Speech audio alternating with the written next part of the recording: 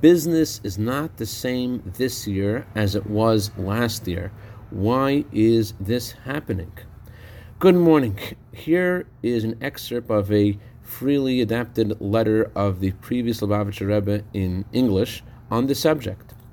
I hear that there are various branches of industry that are not as successful as the businessmen expected them to be. And it's certain that you have to look at this like a test, that God wants to test the Jewish people. And although God knows that a Jewish heart is always open and is drawn to Torah and its commandments, but in order to appease the angels of the heavenly court that don't want to believe that a Jew will withstand this test, God shows them, look, despite the fact that the evil inclination can fool a Jew, that he should lessen his tzedakah because business is not the same as it was before, but Jews are absolutely intelligent, and they understand that this is only meant to test them.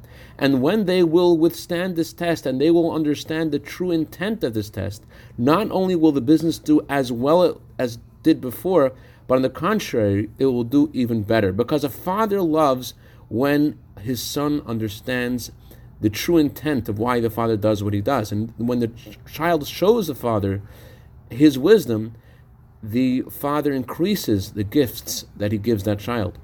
Businessmen say that the more you're in business, the more you understand the business. So since you're in business for a while, you should understand God's intent in this situation. And just like if you would invest in a hotel or a business, not only should you not lessen God's portion, but on the contrary, you should give even more without calculating your own portion, and then God will fulfill his promise that you should give Meiser to become rich, and he will give his partner a much greater profit than before. Candlelighting time for Los Angeles is 4:26. Shabbat Shalom. I'd like to dedicate our minute of Torah today to Mechor Aviv in honor of his birthday today, and to a brand new baby boy soldier in the army of Hashem. Mazel Tov to Mr. and Mrs. Shimon Schechter. May Yeshaya Tzvi grow to Torah, Chuppah, Masim Tovim. Have a wonderful Shabbos.